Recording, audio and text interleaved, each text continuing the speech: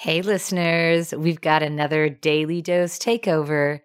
And today, my daughter Mason, who is a sophomore at Indiana University studying human biology for pre med, will share some leadership wisdom. So here you go. This is On Deck with Mason Moore, a glance into the minds of Gen Z, soon to board the leadership. There's a very fine line between appreciating external validation and being obsessive over people's opinions. Objectively, this idea makes a lot of sense.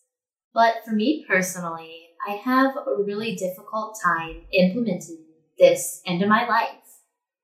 Maybe some of you can relate. I'll try and explain it like this. There's no denying that it feels awesome to be patted on the back when you've really dedicated yourself to something. It feels amazing when other people recognize your actions and deem you as, quote, good for completing them. But for me, a simple comment from someone can lead me to exaggerate the importance of their opinion in my life. I feel myself beginning to act as if there are constant eyes on me. Well, what if they think I'm not good, smart, hardworking, fast, or genuine enough? What if people judge me?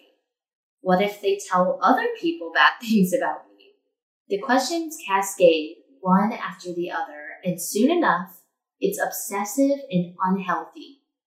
Glennon Doyle says, "This life is mine alone, so I have stopped asking people for directions to places they've never been." She's right.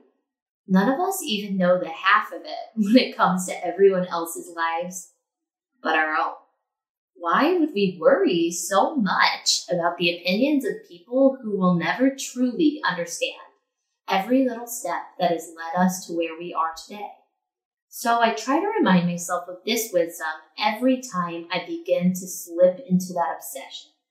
If someone wants to pat me on the back, that's cool. I'll take that. But I have to remind myself that it only goes that far.